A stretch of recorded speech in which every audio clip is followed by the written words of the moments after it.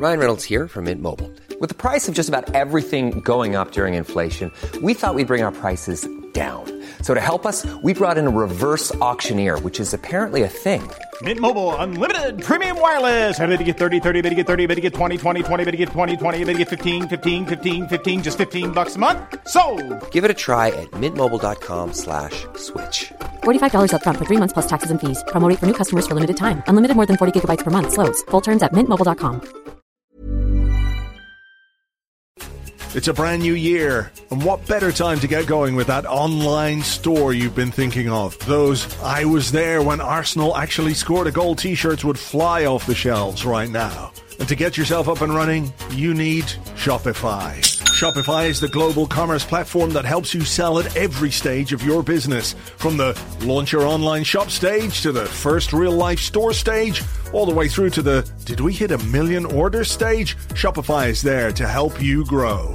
Shopify helps you turn browsers into buyers with the internet's best converting checkout, up to 36% better compared to other leading commerce platforms, and sell more with less effort with thanks to Shopify Magic, your AI-powered all-star. Sign up for a $1 a month trial period at shopify.com/arsblog, all lowercase. Go to shopify.com/arsblog now to grow your business no matter what stage you're in.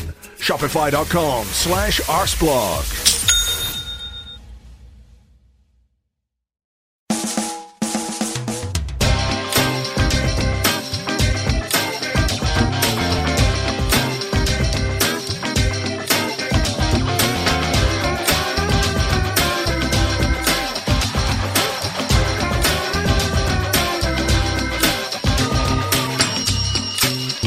Hello and welcome to a brand new Arsblog Arscast right here on arsblog.com. How are you? Hope you're well.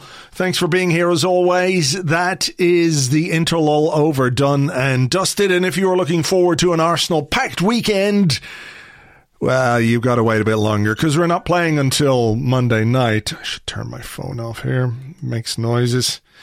That'd be a mad thing to do, wouldn't it? Get all the various text message noises in the world and then just spread them at random throughout the podcast, and people will be listening going, was that my phone? I don't know. Is that mine? I mean, I could do that, I suppose, but it seems a bit childish. A childish thing to do, and you guys know me. It's not really who I am at all. So, I think I'll give that kind of shit a bit of a miss, to be honest. Now, let's get on with today's show. A little bit later on, I will be talking to Dan from HLTCO, which of course is the most prominent Crystal Palace podcast. He operates on Patreon. He does 5 podcasts a week. Knows his onions when it comes to Crystal Palace, and we'll be talking to him about Palace, about Patrick Vieira. Of course, he is the new manager there. In a couple of moments' time, I will be joined by the man from East Lower. We haven't spoken to him in quite a while, so he'll be on to shoot the Arsenal breeze, if you like. And after that, we are going to have a competition to give away. We've got a game. Not a video game, not a PlayStation game or an Xbox game or a Wii game or a Sega Mega Drive game or a ZX Spectrum game or whatever. It's a board game. You remember those? Well, this one is called Super Club, and it's got an Arsenal expansion. It's basically a Football Manager board game. I'll tell you a bit more about it later on, and we have 3 copies of that to give away, so stay tuned. Hopefully you had a good, peaceful and uneventful interlull. I know they're getting quite boring, these interlulls. They feel more boring than ever this time around. Like, they've always been more or less the same, haven't they? 2 weeks without any football, but the last couple have felt pretty interminable. I don't know what it is, whether it's simply because we don't have any of that extra football going on, the European football that gives us a saturation to the point where we need the interlull to an extent where we sort of down tools a little bit and catch our breath. We haven't had that. We haven't had that overexposure to football, so maybe that's what it is. But it was a quite decent international break for some of our players. Emile Smith-Rowe, he scored for England under-21s, a really good goal as well. Bukayo Saka scored for England. Nicolas Pepe scored for the Ivory Coast. Pierre-Emerick Aubameyang scored for Gabon. And, of course, Thomas Partey scored for Ghana twice. 2 games against Zimbabwe, 2 goals for Thomas Partey. And he must be coming back and thinking, can we play you every week? But you can't, unfortunately, play Zimbabwe in the Premier League. If only we could somehow hypnotize him into thinking he was playing Zimbabwe. Maybe that's the solution to ending his Arsenal goal-scoring drought. It would be very nice to see him get off the mark in red and white starting on Monday against Palace. But look, we'll chat about that and more with our guest right now. Delighted to welcome back to the show after quite a while. It is the man from East Lower. Hello there. Hello to you. I've forgotten how this all works. We just sit here and talk nonsense. Oh, yeah, okay. Yeah, I'm pretty sure you can figure it out. Like riding a bike. Yeah, that could be fine. Won't be falling off too much. No. Eastlower.co.uk had a slight revival in recent times. It's not like the output has been prolific or anything, but you've put a few things down on paper. How did it feel to get back on the old jogging or blogging treadmill again? Yeah, it felt good. It was one of those things that the longer you don't do it for, the easier it becomes to not do it. Not that you would understand that concept at all, but and then it just gets harder and harder, and then you kind of think, well, what would I say? But actually, I do really enjoy it, and my wife kicked me up the arse, which is a lovely thing to do, and so yeah, it did feel good, but certainly not doing it every morning. Maybe once a week. That's what I'm trying to go back on. But it's weird to think that, a bit like you. I think you started. What was it? 2001 or 2? 2. Yeah, I think I was 2003, and so it's a long time to completely give it up. So that was kind of partly gnawing at me as well. So it's nice to be back, sort of. Sort of. Okay. Well, look, we'll see what this season brings and what you might then produce in terms of blogging content. It's kind of easier to write stuff when things are going well, or, nobody really needs to sit down unless there's an element of catharsis to it. If you're doing it occasionally, you don't want to sit down and pore over the worst things. So hopefully we can do lots of nice things on the pitch that will, inspire you to write. Always the goal, isn't it, to be able to kind of enjoy what you're writing about. Yeah. Mind you, I think a lot of people quite enjoy the misery as well. Well, that is true. That is true. Okay, so look, how have you found this season so far? It's 7 games in terms of the Premier League. The second 4 were good. The first 3 weren't so good. Where have you found yourself in your Arsenal headspace with this? Well, if only there was a phrase that sort of described how football can have 2 halves to it. Maybe there is. I don't know. But certainly the season so far, I mean, it was. It was terrible to start with. Let's not mess around. Yeah. But and of course, social media being what it is, everyone's calling for the boss's head, and everyone's saying it's a complete calamity. And the truth is always somewhere in between once things settle down. And I think that's probably where we've ended up. So it was a terrible start, and we've picked things up a bit now, and we're now sort of, I don't know. I think things are in a lot better place, and so fair play to Arteta and to the team. It seems to have been revitalised with some of the new players, but also the kind of Hale End crowd. So I've enjoyed it, and to be honest, I enjoyed the Chelsea game, the first game. The atmosphere was just amazing, and there was a real buzz about the place, and it's been the same every home game since. So it's not that I haven't enjoyed it, but the football's definitely been a game of 2 halves. Yeah, I mean, it was easy to enjoy the occasion of the Chelsea game, if not the actual game itself, because it felt like, was that the first game when everyone was allowed back, the Chelsea game? Yeah, yeah, it was, and it was full, and actually there were a couple of games, weren't there, whenever it was, where about 3,000 people. I couldn't get tickets for those, so it was the first time I'd been back in 18 months. So it did feel really really good. Yeah, it did, and it still does. It's got the kind of nice routine to it, which everyone loves. It's great. Yeah, I mean, I think we could all do with things that are approaching normal at this point. I remember when we had some of those games, those like limited capacity games, and you're thinking, wow, 2,000 people can actually make quite a bit of noise. This is like desperate trying to get anything that feels normal, when in reality it's like Well, there's 58,000 people not there. Yeah. It's not the 2,000 that are there, and fair play to them. They did make noise, but that's, I think, how desperate we were during those lockdown periods too. No, it's exactly right. And there's nothing, there's such a big percentage of the experience of football is the crowd that's there. It's such a fundamental part of it that actually, we did pretty well really to get through all that time without any crowds and in a relatively normal way. But it's so much better now. Long may it last. So look, you mentioned the Halem boys. I'm going to ask you about them in a minute, but we also made 6 signings during the summer who've come into the team in various ways. I know it's early days, and you can nail your colours to a particular mast, and then that mast can snap off in the wind. But of the 6, who's caught your eye the most? Well, I think it's probably I think we knew about Ødegaard already. So I think there's no surprises there, although I think he's been good and really high energy, which I love about him. Always looking for a forward pass, and that whole looking for a forward pass thing, same with Ben White, is something that we've lacked a bit. There's been a bit too much sidewaysness. And so I've really enjoyed watching him. But I guess... I think, you can't go far other than saying Ramsdale has been the one that surprised me the most. It's probably the same for a lot of people because I didn't know much about him, I won't lie. And, he got a little bit, some people were a bit sort of down on him for whatever reason. And so actually seeing him in the flesh and seeing the kind of energy he brings to the game is really great. And he's an absolute master of PR at the moment. And a guy who really knows how, he knows how to win a crowd over. And obviously there'll be some trickier times, but the 1 or 2 mistakes he's made doesn't seem to have mattered so much because he's got a kind of a synergy with the crowd. So I've liked him, and Tomiyasu was again. What I quite like is the fact that the complete unknown quantities to me.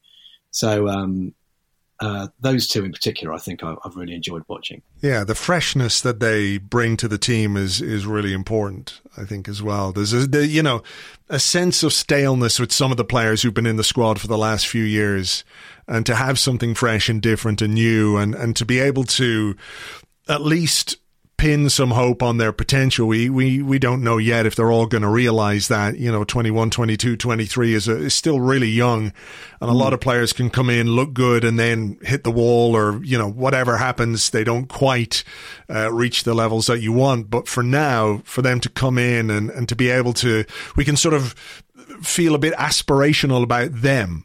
You know what I mean? Yeah. Absolutely. I think it brings a certain energy. They've all got something to prove in one way or another, which you need on a football pitch. And the strategy to me is completely right. We can't compete at the sort of £75 million end of the spectrum, at least not regularly. So what you need to do is do it a different way. And I think for all the criticism that the people running the club have received, I think it's a sound way of doing it. And it's refreshing. So, yeah, I think with that, with the combined with Partey, I suppose he's been really good, and he's relatively new still. But also, the young guys coming through, which we all love to see. So it does feel fresh. That's not to say it's perfect, but it definitely feels fresh and exciting.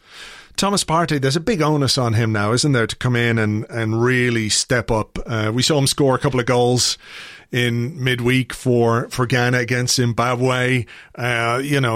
Like buses, you hope that 1 or 2 or 3 might come along at once when it comes to goals. So it was nice to see that aspect of his game, because, some of his shooting has been, what's a good word? I mean, wayward would be a nice way, a diplomatic way of putting it. Finesse, hasn't it? It really has. But, yeah. It's I don't know. It's almost getting to the point now where you see him with the ball and you think, yeah, that's going at about sort of 45 degrees, and sure enough, flies over the top. But I think he's getting closer. He had a good shot. Was it against Spurs? I think he did. And so he's getting closer. But I don't think that's the most important part of his game. So when it comes, it'll be good.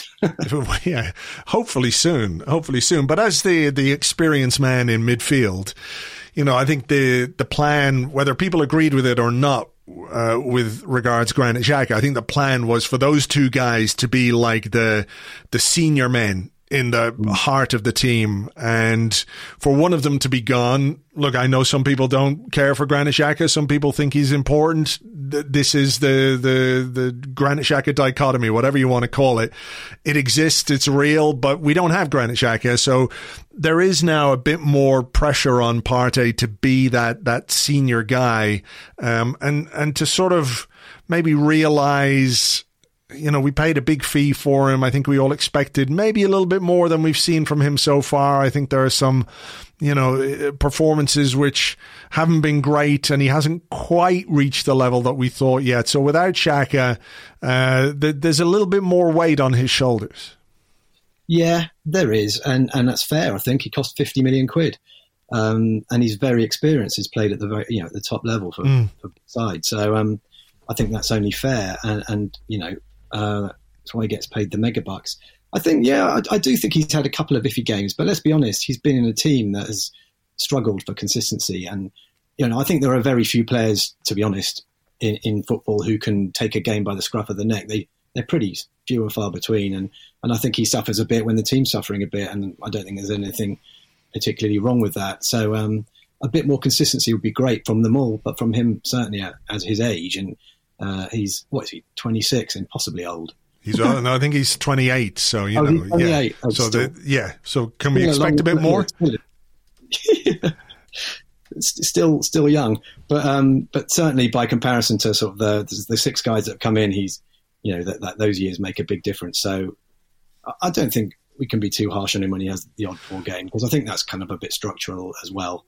No, I think that's fair. I think that's a fair point. And we do sometimes maybe focus a little bit on individuals and what they can and can't do or aren't doing without looking at the overall structure of things. And, without wanting to delve too deeply into that, I think there have been, even those people who are 100% behind Arteta will say, there have been some structural issues, some overall issues with the team's performances that then impact on players and individuals. But, this is his group of players now, so it'll be nice to see them click and hopefully start clicking soon. Talk to me about Emile Smith-Rowe. Did you see the goal he scored in midweek? Do you know what? I haven't seen it. It's lovely. It's a very nice. He's got a tremendous burst of pace, which I think is an interesting thing for an Arsenal player to have, because we don't really have too many players. The goal was basically a counter-attack. Andorra had a corner. England got the ball. Smith-Rowe broke from deep, burst ahead of everybody, stayed ahead of everybody.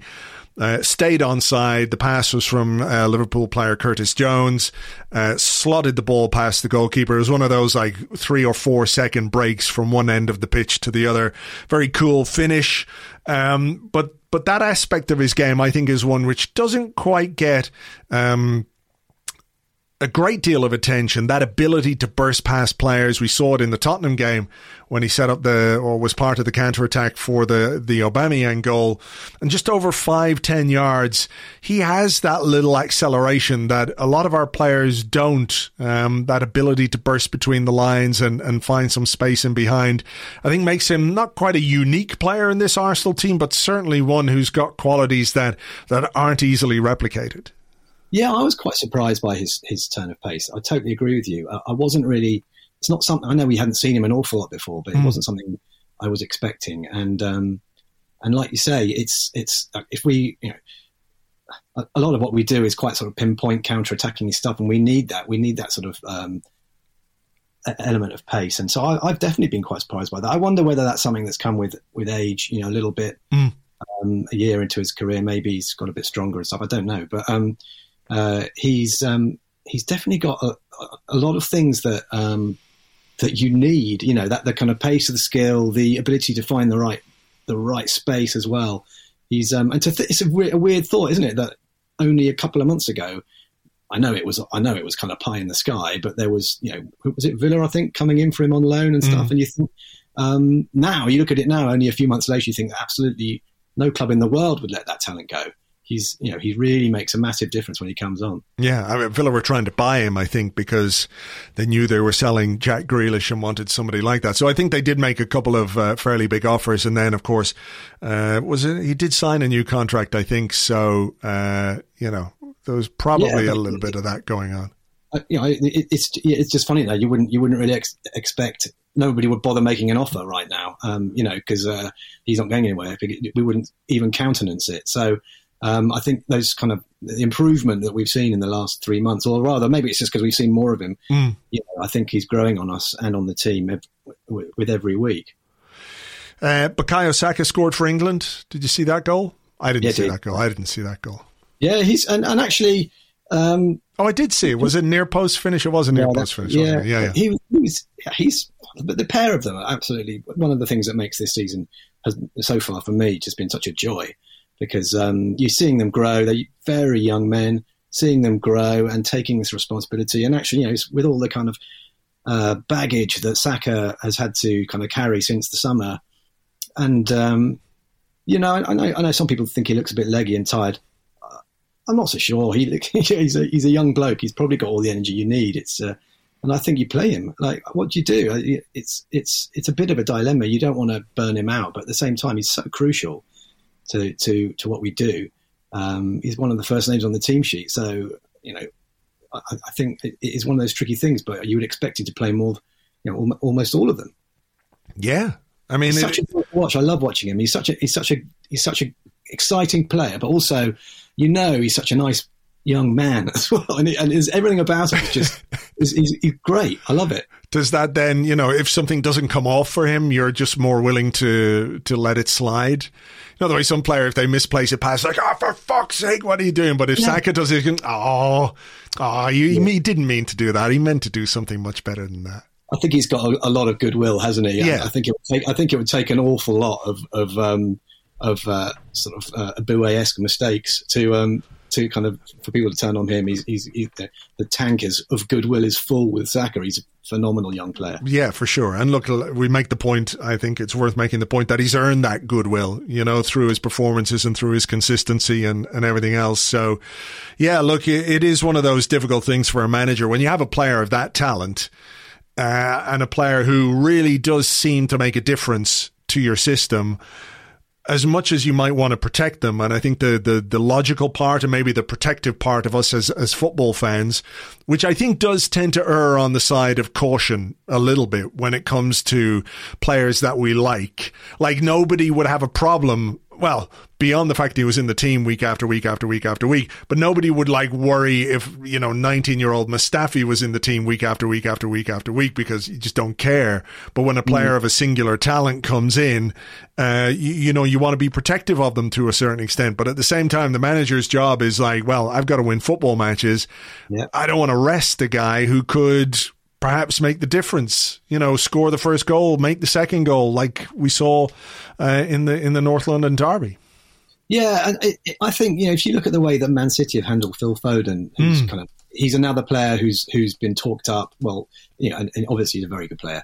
I think they've had the luxury of bringing him in more slowly because they've got so many more better players than us. I don't think we've got that luxury, and the pressure's on Arteta to improve us from last year. I'm not saying we'll get top 4. I think that's a tall order, but I don't think he's.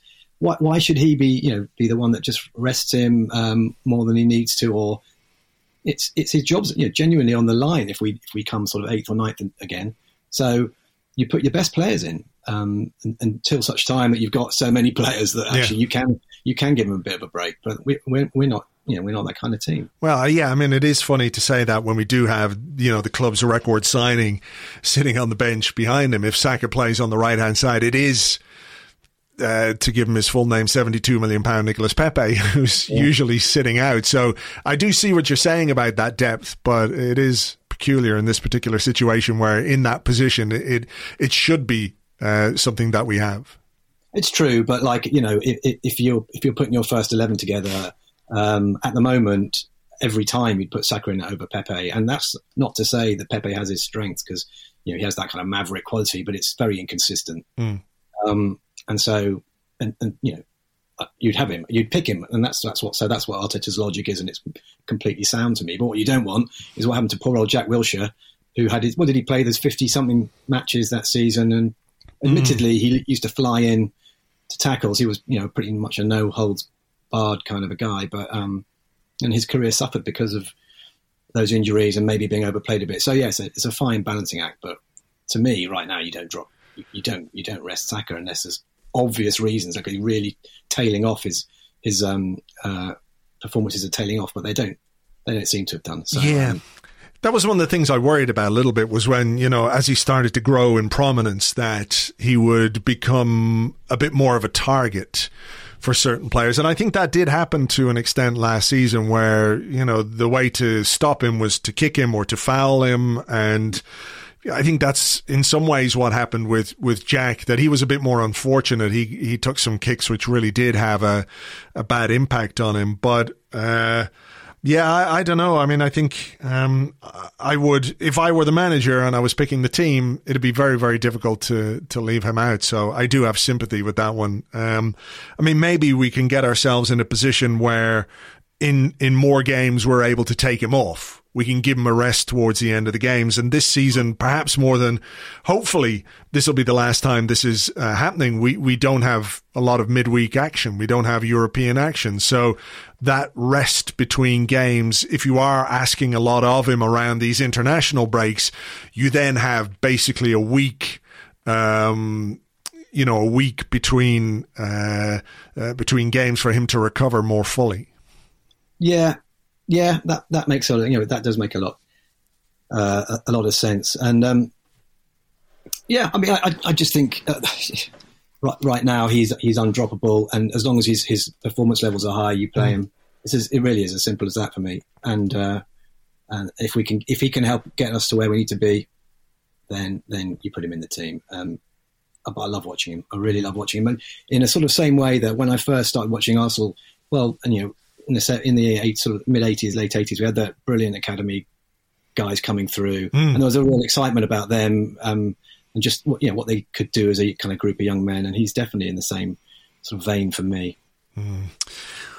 Patrick Vieira returns for the first time in his managerial career on Monday night, which adds a little bit of extra spice to this one. Certainly a legendary figure at the club in terms of what he achieved. We've got two former captains in the managerial dugouts, which I can't remember if that's ever happened before. Certainly not in my knowledge. If it has, I'm sure the Arsenal history buffs are out there, but it's an interesting one. I mean, what have you made of his managerial career so far and his start to the season? We do have a Crystal Palace fan on after this who is enamoured, it has to be said, with Patrick Vieira. So, have you been keeping tabs? He's one of those names that is mentioned whenever there is a vacancy, and whenever there will be a vacancy at Arsenal. I'm sure his name will come up again. Yeah, definitely. I mean, he's another one who had I think something to prove a little bit. He's been. I would say his management career hasn't been a universal success as yet, but I think Palace had an awful lot of work to do after Hodgson left, and I think he's made a pretty good start. I mean, obviously roundly beating Spurs endeared him to everybody, battering them indeed. Yeah, but no, I'm really looking forward to watching him grow and hopefully succeed. Maybe not on Monday. But definitely he's another one, he's another one who I think that the well of goodwill is so deep that he could probably Adebayor run up the pitch and sort of goad people, and people would still sing his name. He's an absolute club legend. So he will. I think it'll be a bit of a Vieira fest, at least. Yeah, a few songs, I think. At least until they score. Well, let's hope that doesn't happen. I certainly can't see him doing that kind of celebration, but I know the point you're making. It'll be very interesting to see, how he does at Palace this season. Before we go, I should ask you, as it is the thing that keeps rumbling on, the Newcastle takeover by the Saudi, the Public Investment Fund, who apparently is separate from the Saudi state, even though it's owned and run by the Saudi state. Is any of this a surprise to you? Does it alter the way you think about football, the way you think about Arsenal even? What might be realistic for us in the years ahead? I think on a purely football level, it does worry me a bit, because we're at a certain level which is quite some way off where it needs to be. and we know that they'll be improving and buying. And, it's already hard enough to break into the top 4 at the moment, and to have another contender, it makes it much harder for us. So from a purely footballing level, I mean, do you know what? In a way, part of me is kind of intrigued to watch it happen, because there's always an element of kind of intrigue and excitement about someone throwing money at something. But I think from an Arsenal point of view, it's not particularly positive. It means we have to up our game more and get to where we want before they get to where they want. It does make it much harder. So yeah, I'm sure it'll add to the people watching the Premier League and a bit of intrigue. People want to watch Newcastle a bit more, but I don't think it's great news for us.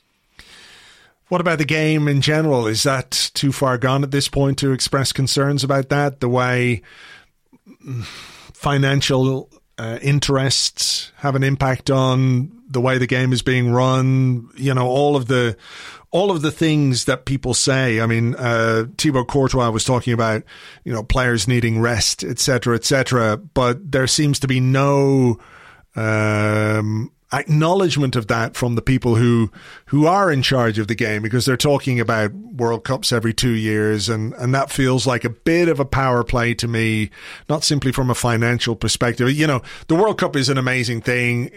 Everybody loves the World Cup, etc., but I think when it came down to like the quality of football, the actual pinnacle of the game, it was always, what was happening in the Champions League, in the Premier League, maybe at the top of La Liga, in Italy, in Germany, etc., like the best football was being played domestically. It was no longer a case that the international game was the creme de la creme, which is kind of where it was when I was growing up. That was the thing which was seen as the very, very top level. And then over time, because of, the way that players have been accumulated in various leagues and various countries, that changed. And it feels to me a bit like the World Cup every 2 years is a way to try and not hobble domestic leagues or domestic football, but try and put some more of that emphasis back on that. But all of it plays into the financial side of things, and the finance is what does the talking. It can pay off concerns that people might have. Is it a case that this is just the world that we live in now, football as a reflection of society in general, if you like? Because that seems to be what happens in the so-called real world too. Yeah, I think it is a reflection of society to a degree, but also I think it's a reflection of the regulatory framework of this country specifically. If you look at the way they do it in Germany, it's, there is tons of money around, don't get me wrong, and I'm sure lots of underhand practices, but I don't think that the way that the clubs are owned means you don't get the guys coming in with that kind of money, making much, and then once you've had it once, and once you've let them in, then it does become a bit harder to kind of say no to some and yes to the others. I don't love it, I have to say, and it probably the Euro guys running the European leagues love it even less, because it's already hard enough to compete with the Premier League, and it's going to be even harder with this kind of money floating around. So, it does leave a bit of a sour taste in your mouth, but I just think it's a reflection of where football is, and where, with loose regulation, then it was almost inevitable that this, that all of our clubs, all the big clubs would get bit by bit would get picked off, and that's what's happened. Very finally, did you watch the trailer for the Arsene Wenger film? I did. Let's hope it's better than the book. Yes. But, I haven't even read the book. I kind of, a few people that, I saw a few reviews and a few people that, I asked me, do you know what? I don't need to do that, which is a shame. But the documentary looks great. It does, because someone else is like making the story, if you like, experts, which is why I think I was really let down. Sounds a bit too fucking self-entitled, but the book, I was expecting and hoping for a lot more from the famed Arsene Wenger biography book that we never thought he was going to do. Like when he was manager, there was, you'd say things like, when the autobiography comes out, we'll find out, but nobody really thought he would do it. And again, I didn't really expect a kind of kiss and tell, look at all the dark secrets, look at all the scandals and all that kind of stuff, because that's just not who he is. We know that. That's not the way he operated. But I was expecting something a bit more substantive, and I think that the shame of it is that he didn't bring in a ghostwriter, because there are very many talented writers around Arsenal, around football, who would have done a fantastic job, I think, and given it the kind of structure, etc., that it needed. And that looks to be what's happening with this film. The trailer looks great, and you know, he can quite rightly dine off the achievement of 2004. Well, and the stuff before, but those years forever. Part of me wonders, you know, on a completely separate note, whether we dine out on it a little bit too much. Well, I mean, we're starving. If we had more to eat, we wouldn't be dining out on that as much. No, I totally agree. We look back more than we look forward, and that's fair enough, I suppose. But it was such a phenomenal achievement, and he was at his prime. You know, just an incredible manager, an incredible man as well. So I'm really looking forward to seeing that. You know, what he's doing at FIFA now is interesting as well, because he's certainly become a company man. Mm-hmm. He has a bit, which is a bit of a shame. But look, let's park that there for now. I look forward to your blogging exploits throughout the season, and it's good to talk to you. Thanks for coming on. Well, thanks for having me. It's been a while, but always good fun. Thank you very much indeed to Jim. You can find him on Twitter at Eastlower, and the blog, which has kind of come back to life a little bit in a sort of, like, you know, the way the cat came back to life in Pet Sematary, the Stephen King thing. It's a bit like that, but you can find it at eastlower.co.uk.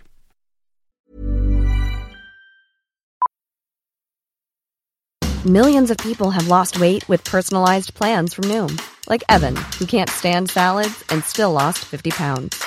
Salads generally for most people are the easy button, right? For me, that wasn't an option. I never really was a salad guy. That's just not who I am. But Noom worked for me. Get your personalized plan today at Noom.com. Real Noom user compensated to provide their story. In 4 weeks, the typical Noom user can expect to lose 1 to 2 pounds per week. Individual results may vary. Hey there, it's Michelle Norris. I'm host of a podcast called Your Mama's Kitchen. When I travel, I'm usually looking for a way to find a taste of home when I'm not at home. And one of the things I love to do when I am at home is entertain. And Airbnb allows me to do that. When I was in California recently, I rented a house that had a great kitchen. And when we were sitting around the table, we were all thinking, we're in someone else's house. Someone could be in all of our homes as well. If you have a home, but you're not always at home, you have an Airbnb. Your home might be worth more than you think.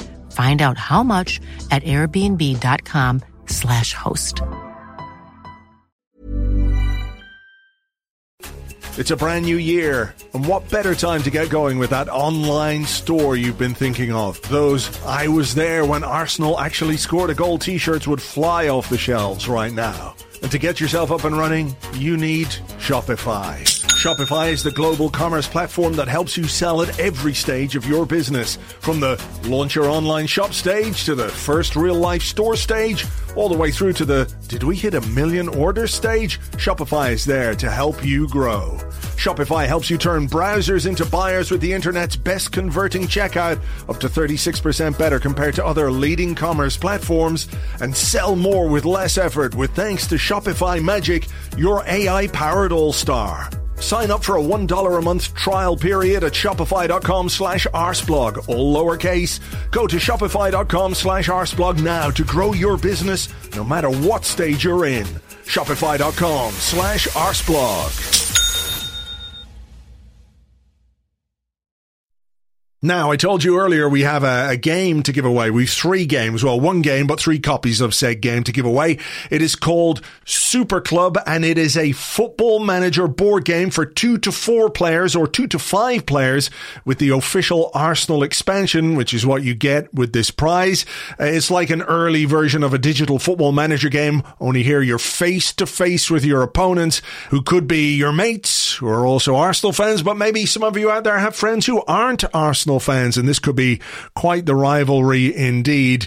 The game itself allows you to build your club over a period of time, various seasons, etc., etc. You can do stuff like invest in the stadium, the training ground, the scouting network, staff members, and you can improve your squad by scouting for hidden gems, developing youngsters into superstars, or signing players in bidding wars with your opponents around the table. It's like the transfer market, but in real life, with people so close to you, you don't even need to tweet your bants at them. You can just turn around and say it right to their face. So the game is called Super Club. You can find out more at superclubgame.com. That is superclubgame.com. And to enter, it is very, very simple. All you have to do is send an email to competition@arsblog.com. competition@arsblog.com. And just tell me this. What is the headline when you go to the Super Club Game website? All you got to do is click superclubgame.com, look at the headline, tell me that, put it in the email,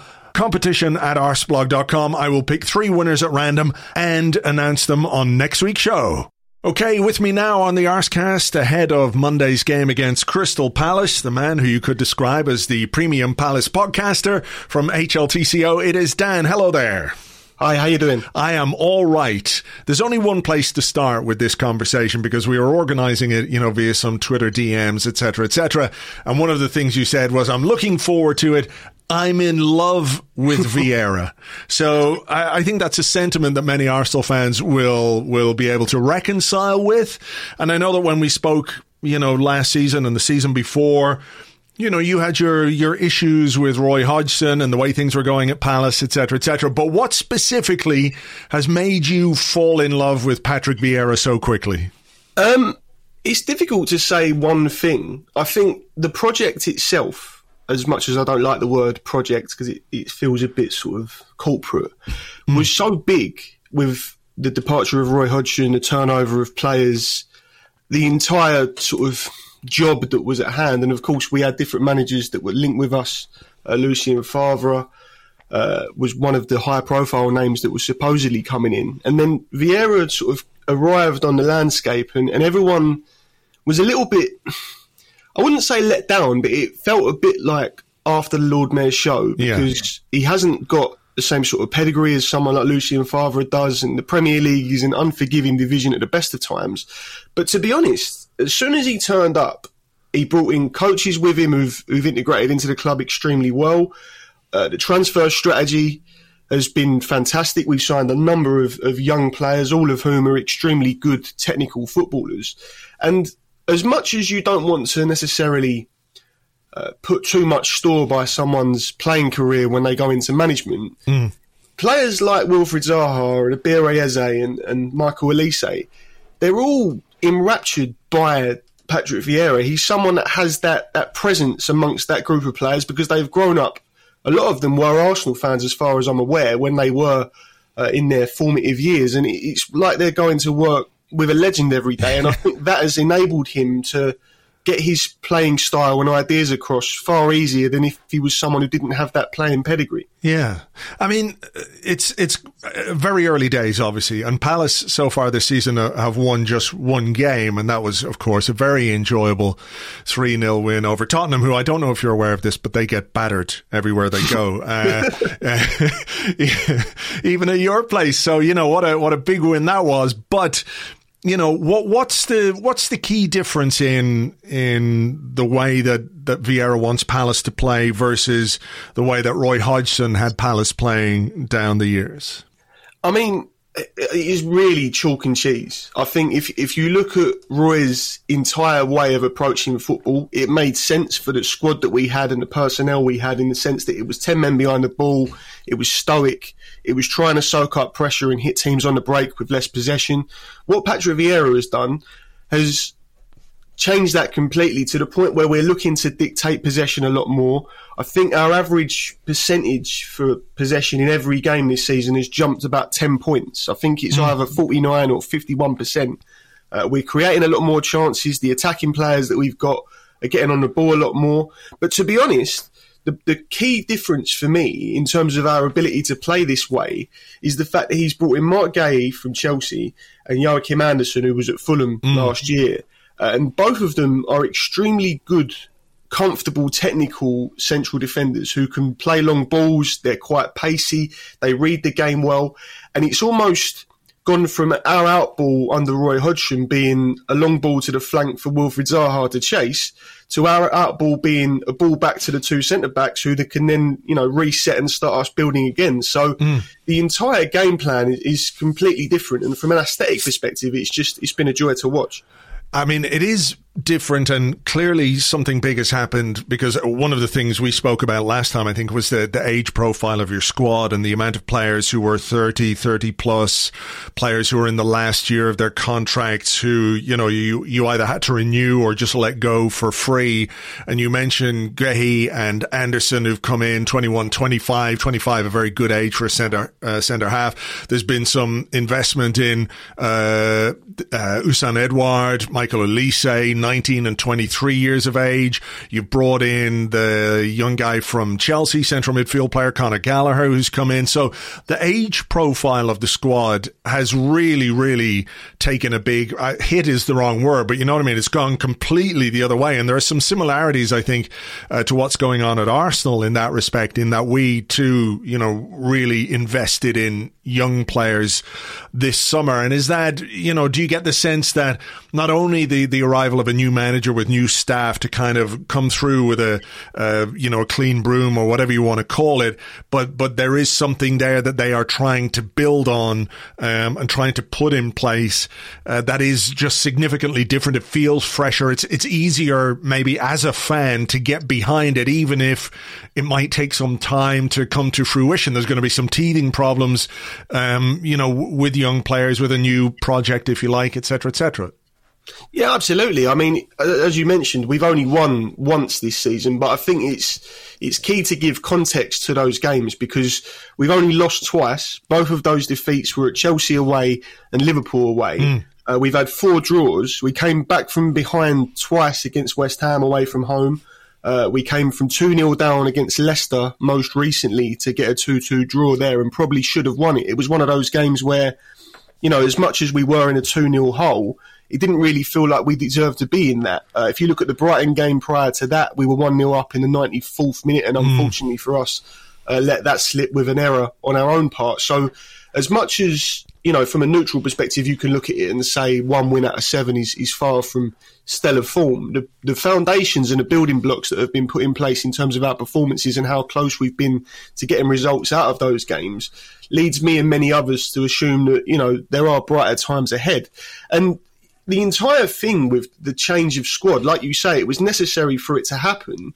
But the quality of the players that we've brought in is so great and they have such high ceilings that it almost feels as though this is the start of something that could really kick us on for the next 3 or 4 years, as long as obviously that nucleus of players stays put and the manager and coaching staff do too.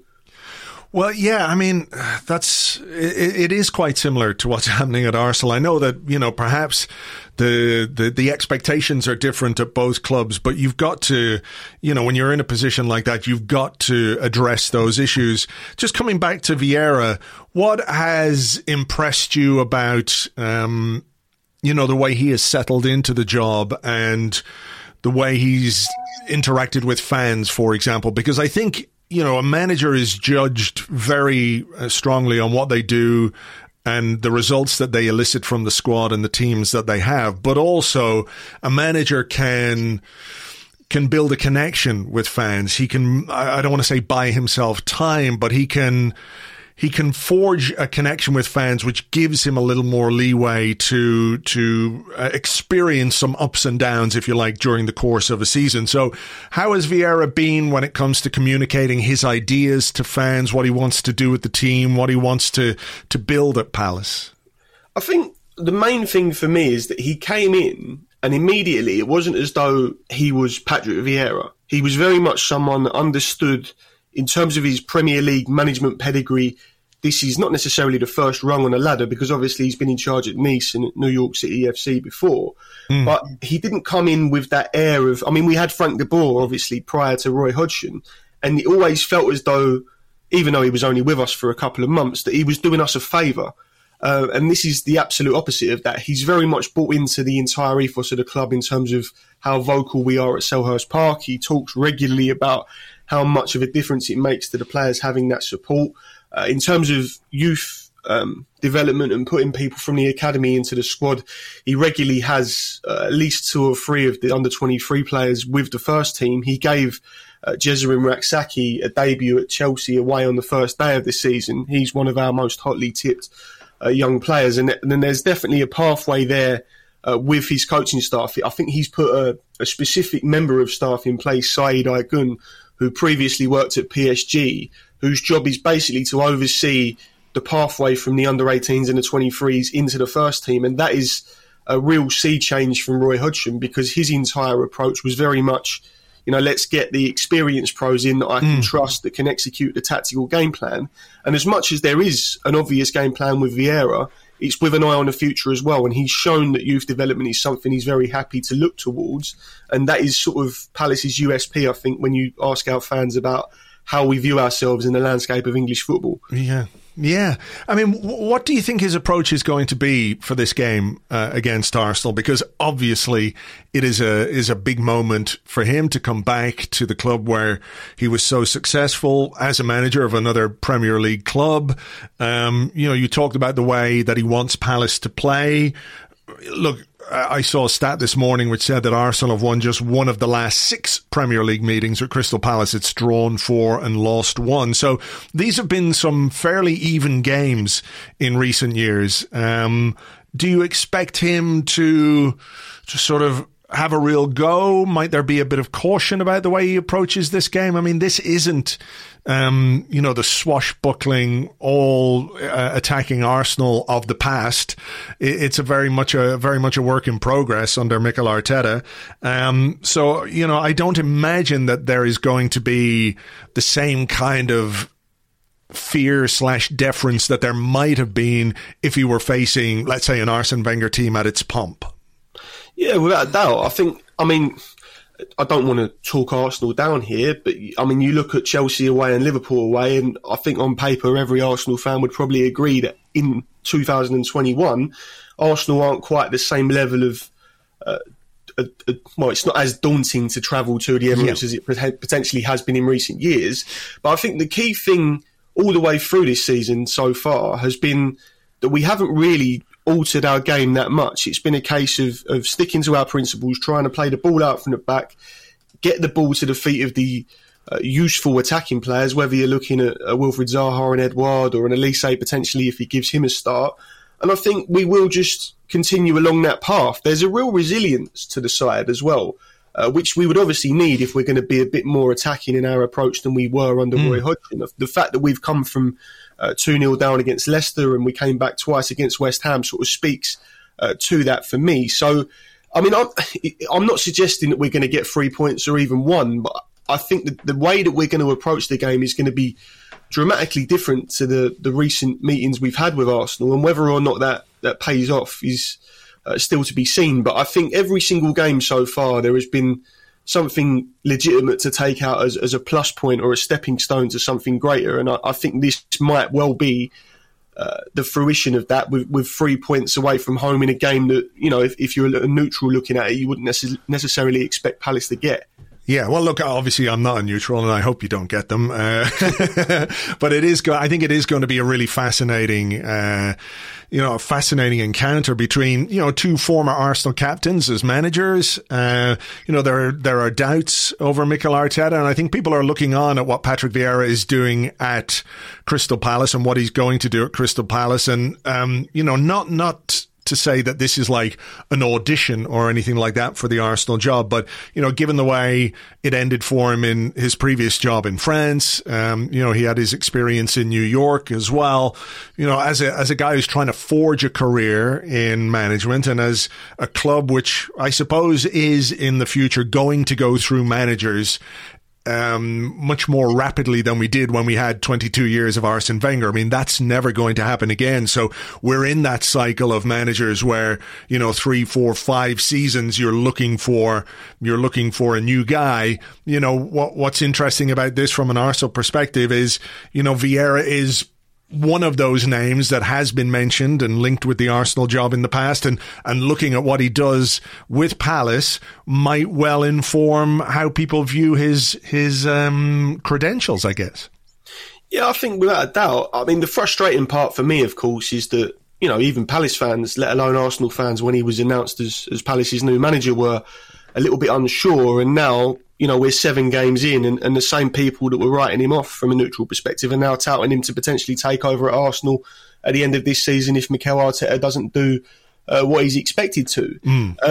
I think you would hope for a club like ours, you almost need to rely upon a manager that wants to put down lasting roots somewhere, because it was why Roy Hodgson worked so well for us, because of his age profile and everything else. It was never a case of him outperforming his expectations and looking towards Crystal Palace as a stepping stone. It was an obvious final job for him. And, you know, we've had situations in the past. Dougie Freedman was our manager and we were flying at the top of the table in the Championship, and he ended up taking a job at Bolton mid-season. So there's always a bit of concern that we might get, you know, something really good rolling, and then a bigger club comes along, takes the key part of it, and we have to almost start all over again. But my hope is that, you know, Vieira doesn't view this as a 1-year thing and then wave goodbye. He'll want to, in my mind at least, you know, if you're going to have long-term Premier League credentials as a manager, you pretty much need 2 to 3 years of consistent, solid work to sort of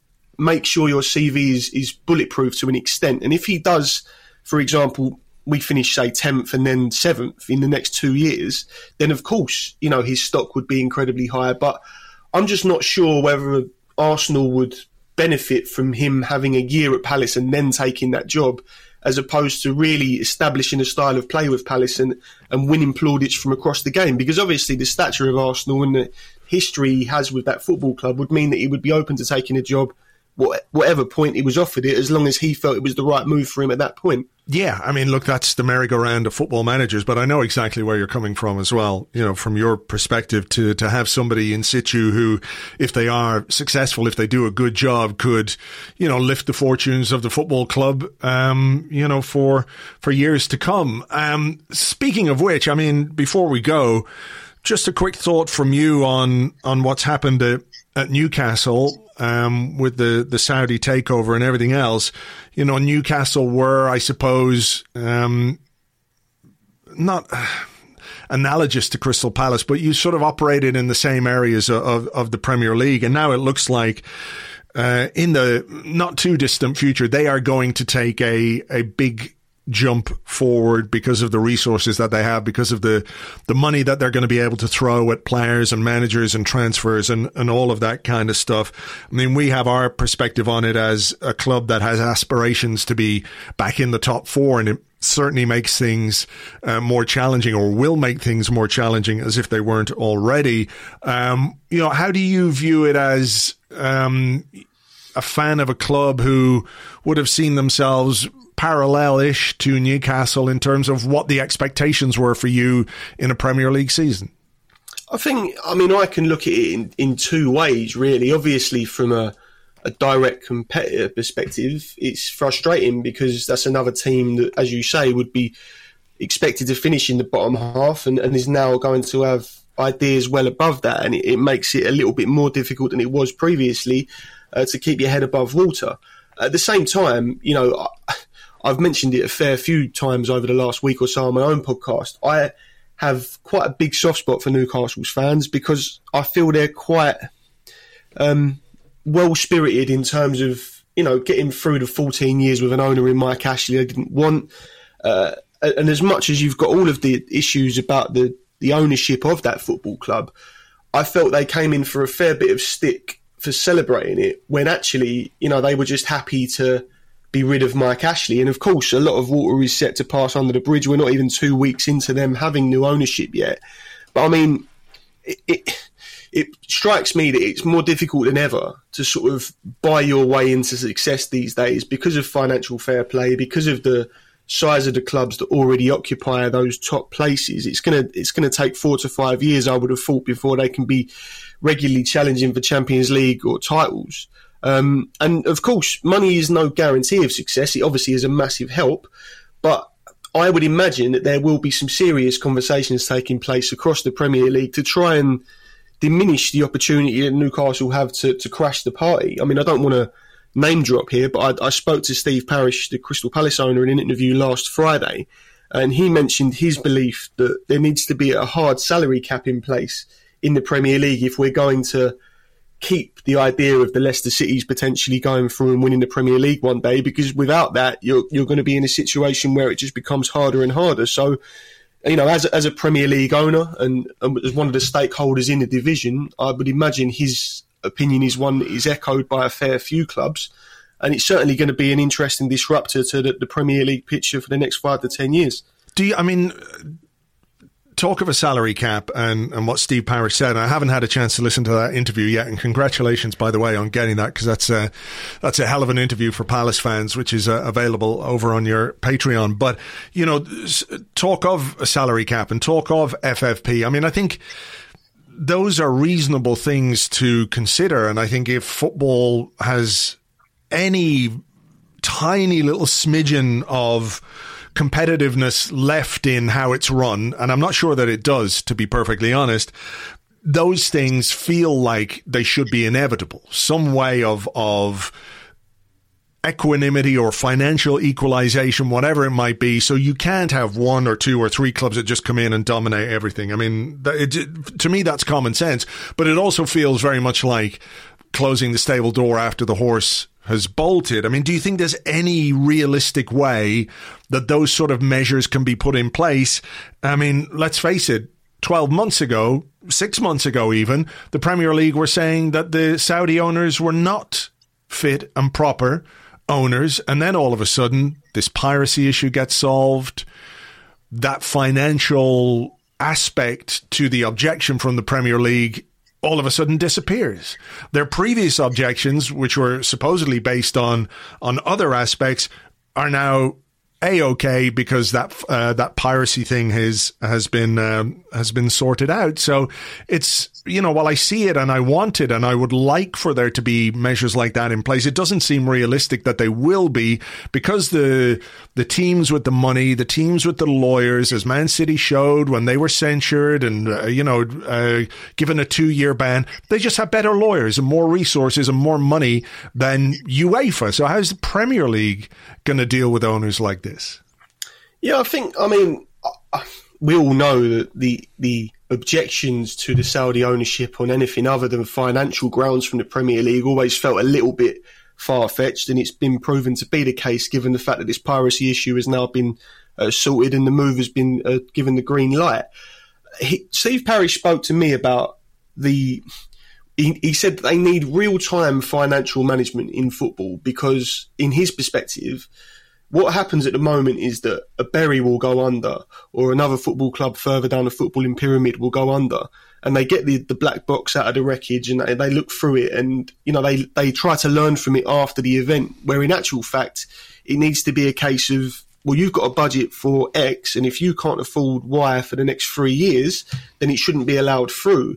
But as you've already mentioned, the problem with that is that the clubs at the very top of the tree have so much more money than, you know, the others below them. I read during the Newcastle takeover sort of news cycle that they are now 15 to 20 times richer than Manchester City. Yeah. It's a ridiculous amount of money to even contemplate.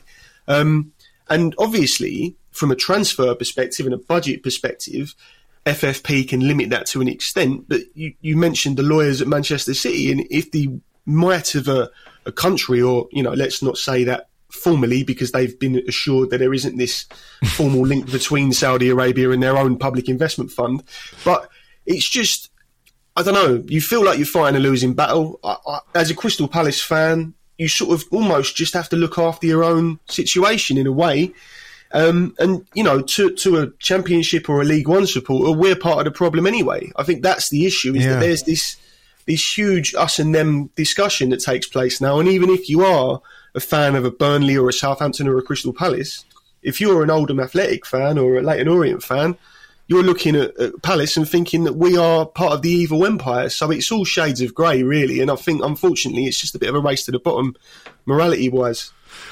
Yeah, well, look, there's some big and very fast runners in that particular race, so let's see where we end up. Listen, Dan, thanks a million as always. Best of luck for the season, but not necessarily for Monday. No, I wouldn't expect anything else. Thank you. No worries. Thank you very much. Dan is on Twitter at HLTCO, and his Patreon is patreon.com/HLTCO as well. He does general football podcasts as well as Crystal Palace stuff, so you might want to check it out. Patreon.com/HLTCO. It is going to be very interesting to see how Patrick Vieira gets on in his Premier League managerial career. I think we'd all like to see him do well. Of course, not on Monday night, with all due respect to him, as much as I loved him as a player and a captain and an inspiration and a leader and somebody who contributed to some of the best football experiences of my life. I hope it all goes terribly wrong for him on Monday, but after that, he can beat the shit out of pretty much anyone else he feels like until the next time he plays us, and then, yeah, you know how it goes. So look, let's leave it there for this week. It's going to be a long weekend. We'll wait and see what everyone else does. We've got a game Monday night, so that means James and I won't be doing the Arscast Extra on Monday. We will be doing it on Tuesday morning after the game, which of course makes sense. Lewis and I will have a Patreon preview podcast for you as well. Make sure you're tuned into that. Patreon.com/Arsblog. Thanks as always for listening. Thanks for being here and your support and sharing the podcast and comments and tweets and all of that kind of stuff. Thanks a million. Much appreciated as always. I'm sure you know, but it doesn't hurt to say it. Have a great weekend and we will catch you on the next one. Until then, cheers. Bye-bye.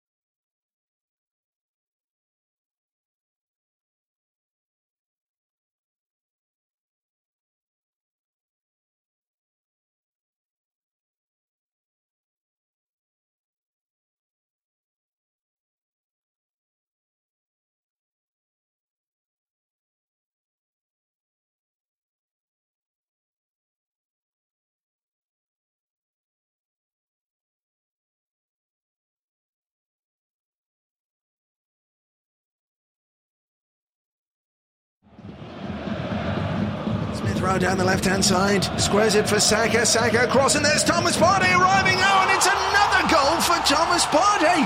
Remarkable, what a goal-scoring run he's on. Having opened his account against Crystal Zimbabwe, he scored against Zimbabwe Wanderers, Zimbabwe Villa, Zimbabwe and Hove Albion, and now Zimbabwe Hotspur, who, if you didn't already know, get battered everywhere they go.